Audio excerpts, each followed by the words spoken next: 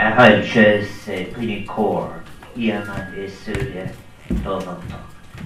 Your Excellency, Madame, dear friends and members of the Diplomatic Corps, members of the Oireachtas, I'm so pleased to see you here, and dear friends of Nepal. I'm very deeply honoured to have my work translated into Nepali for a very distinguished scholar and translator, His Excellency the Ambassador of Nepal. I have looked at his long contributions in so many different areas, and indeed the long list of awards which his own work in poetry has received. It put me in mind also to say how fortunate Nepal is in having a member of their diplomatic corps with such a distinguished literary, not just achievement, but capacity. Puts me in mind also of the history of the Irish Department of Foreign Affairs in those days when Valentine Ironmonger was translating our own ancient Celtic work with such distinction. But I'm honoured to join all of you this evening as we together commemorate just the beginning of the 20th year of diplomatic relations between Nepal and Ireland, and as we celebrate what is becoming an deepening and enduring bond between the peoples of our nations. I want to express my gratitude too for the extraordinary grace and beauty of the reception which Sabina and I received as we arrived. It is something that I had associated with Nepal, and it's something that is a great reminder to us of the emphasis that the Nepalese people, those 29 million people who live on the roof of the world, of what attachment they have to the things that are of things of beauty, and also of how they remind us too of the responsibilities that we have in relation to the future of our planet. Ambassador Subedi took on the task of translating my poems, and I want to thank him for what is always a difficult task. John Millington Singh once said in translation, he received advice from an Aran Islander when he was attempting to translate some work, and the Islander said to him, "You must listen to the music first and then look after the words." I think what is interesting, we sometimes forget, is that that time and that island to which Singh related had in the generation before it people who were familiar with all of the Greek myths. They would speak to each other, for example, they would speak disparagingly of people who didn't know their roots. And the Predaka, the roots they were speaking of were Greek roots. Those people were familiar with the Greek roots, they were familiar with Latin, they were familiar with Irish and familiar with English. And that reminds me then of something which we do share. Nepal is between two great neighbours, which has advantages and disadvantages in the case of China and India. And I want to say, therefore, that we share many characteristics of dealing with the influence of great neighbours. What I have just been speaking in relation to the Irish language was the suppression of an indigenous culture. And it was without doubt also something that was very, very important. How do you do that without asserting the superiority of another culture? And I thought, we do not, thankfully, now, in better relations, east, west, and north, south, I hope, have to choose between Shakespeare and Raftery, or between the great achievements in Chaucer and those who were writing in another language in our own country.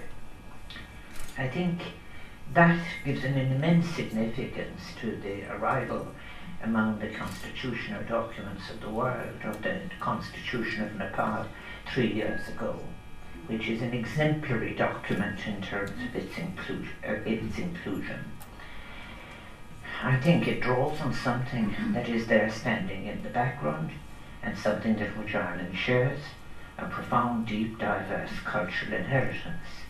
Because it is one of the achievements of Ireland in relation to its, after the second half of the 19th century, its relationship to the English language is to take it and rework it and to create an entirely new form, which has the more maybe practical achievement of having 4 Nobel Prizes in writing in English, and 5 if you put Eugene O'Neill in, who was really quite influenced by the Irish canon. I think as well in relation to constitutions, I was thinking about the Nepalese constitution, which in terms of recent constitutional documents, probably another great constitutional document is the Constitution of South Africa. And I'm so pleased that there's so many of our diplomats here in attendance this evening. But these documents are in fact inviting us to think of the balances that are necessary in constitutional documents. And maybe it's a useful reminder as we're on the eve of celebrating one of our own most important documents, because we're the inheritors of 3 constitutional documents. The Provisional Constitution of the First Dáil, which we'll celebrate next year, is a very, very important document. It is a document perhaps that we didn't go on to fulfill its promise. And then of course there is the second constitution, the Constitution of the Free State, but which still in a way has, in relation to the possession of women, is better maybe than the Constitution of 1937. So in a way, discussing constitutions and their forms and shapes and amendments is something that we can do with great benefit. The Nepalese constitution of 2015, as I've said, is a model in terms of its inclusiveness. Now, both in relation to ethnicity, in relation to language, in relation to diversity, in relation to LGBT rights, and something else which I think is extraordinarily impressive in everything that I have read about Nepal, and that is its emphasis on the immaterial. If at the end of the ceremonies we see people bow to each other and say namaste, it is in fact an acknowledgement of the spirit and the unity which is everyone seeks to try and to create a balance and equanimity in their life and symmetry in relation to what is material. I think what is very important here too is what we have shared with Nepal in the wider world. Sometimes in relation to our foreign policy, and I very much realise I'm in the presence of so many members of the diplomatic corps. Comparisons between countries are not best made in relation to capacities for destruction. That is why it is never a great achievement when Ireland is invited, or when countries are invited, African countries, where arms are not produced, but where arms are purchased and used with such destructive havoc on people and so forth. So the technology that is distorted and the science that is abused in the preparation of war somehow appears as a very dark shadow on human achievement. And that is why when we have, for example, even in Lebanon at the present time, our soldiers are serving as peacemakers, because what we have is a defense force, not an aggressive force. And they are side by side with each other, building and achieving peace.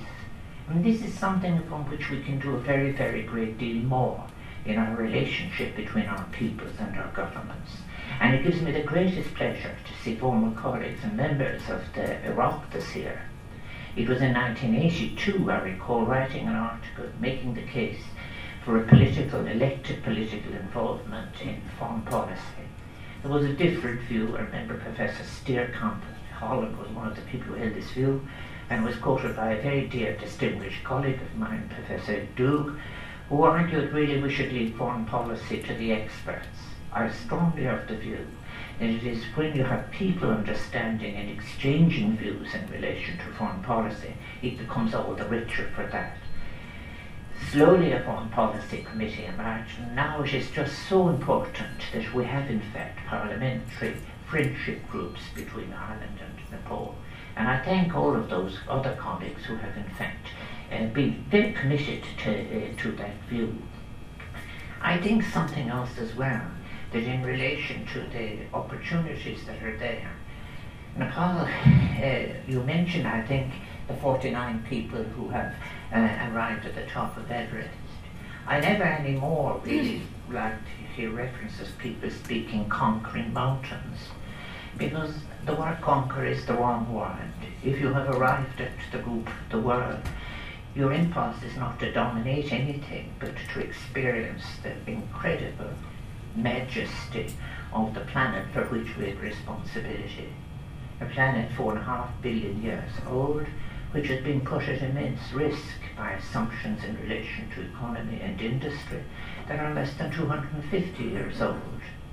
And then the great glaciers and the Himalayas and all of the others, they're reminders to us that we have to think and behave globally, reminding us as well that it is even perhaps for some to climb up Everest, it might be more difficult yet to enable those governments who have signed agreements in relation to climate change and in relation to sustainability to actually turn their words into actions. It's something we have to do for the sake of it's an intergenerational justice issue. I think as well, Nepal and Ireland, if we have in the 20th year of our diplomatic relations, we join the United Nations on the same day.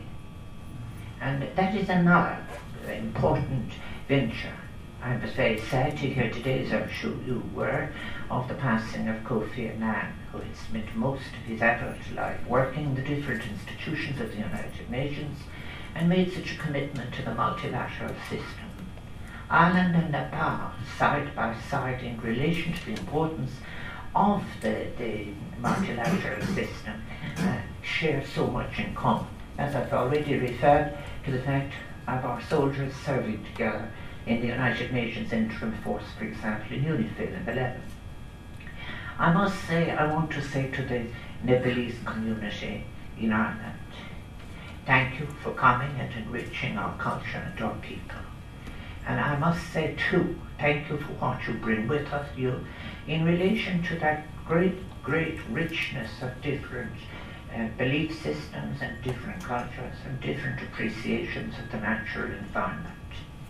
It is in a way, I think, the people who have thought more and spoke about the inner life of people. Isn't it an interesting thing in the constitutional discussions which preceded the Nepalese constitution, the amount of time that was given to the discussion of happiness? In fact, actually, a former student of mine worked in an offshoot of the World Bank's consideration of the future of the economy. It was there that you had the first arrival in World Bank indicators of the happiness index, with its assumptions, in fact, that social cohesion, global cohesion, is such an important value. If this might appear in any sense, it isn't soft at all. It is, in fact, something that is really at the challenging side of diplomacy. It is at the challenging side of international affairs. And it is about turning what the agony of the world asks us to do, which is to be responsible in relation to how we handle issues of consumption on one side of in relation to, and on the other in relation to sustainability. I very much appreciate, Ambassador, the invitation you make to Irish people to visit Nepal. And my wish for you in that is that many, many will go, and that they will go with a sense of ethical purpose, of engaging with people that has such a vast experience of culture and of a relationship to nature. Not using languages of conquering or of consumption, but of coming and relating to the people of Nepal, where over 80% of that 29 million people live in rural settings, divided as they are when one looks at the ecological structure of Nepal itself.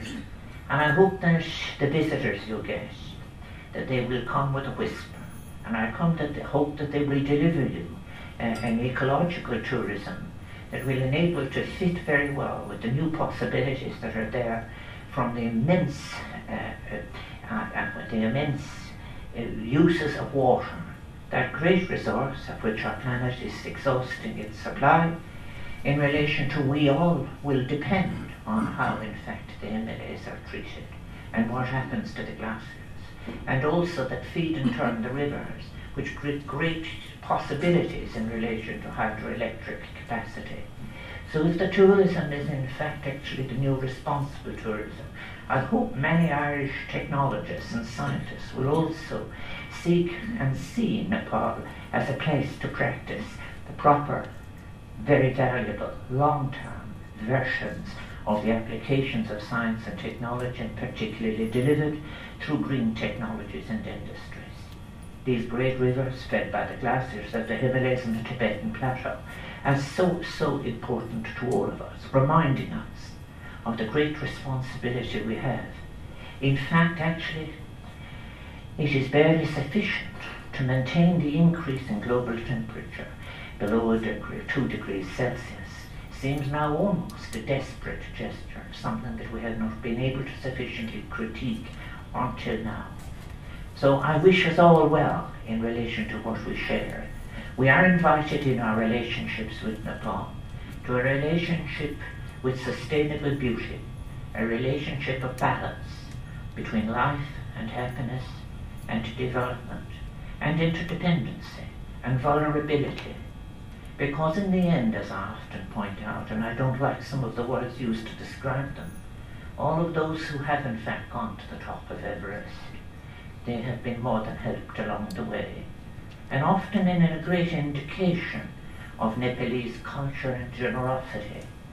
Nepalese people have stood back so that those who needed the excitement of the notoriety and the achievement might in fact have it. I want to say the vast distance that separates Nepal and Ireland, I think, should never separate us in relation to what it is that we might do together. I thank you for your use of my words, and indeed you honor me deeply by your translation. I thank you, and through you send to the Nepalese president and send to the people of the Mall the warmest greetings.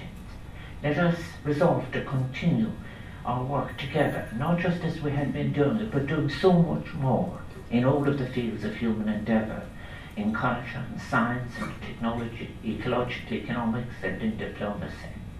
Is míle buíochas asach an firkin fóide dar tú rohin, is me madan céide. Tigim gomór na anartó datá tú brona ma abertrí tú go Napoli. Thank you so much. Namaste.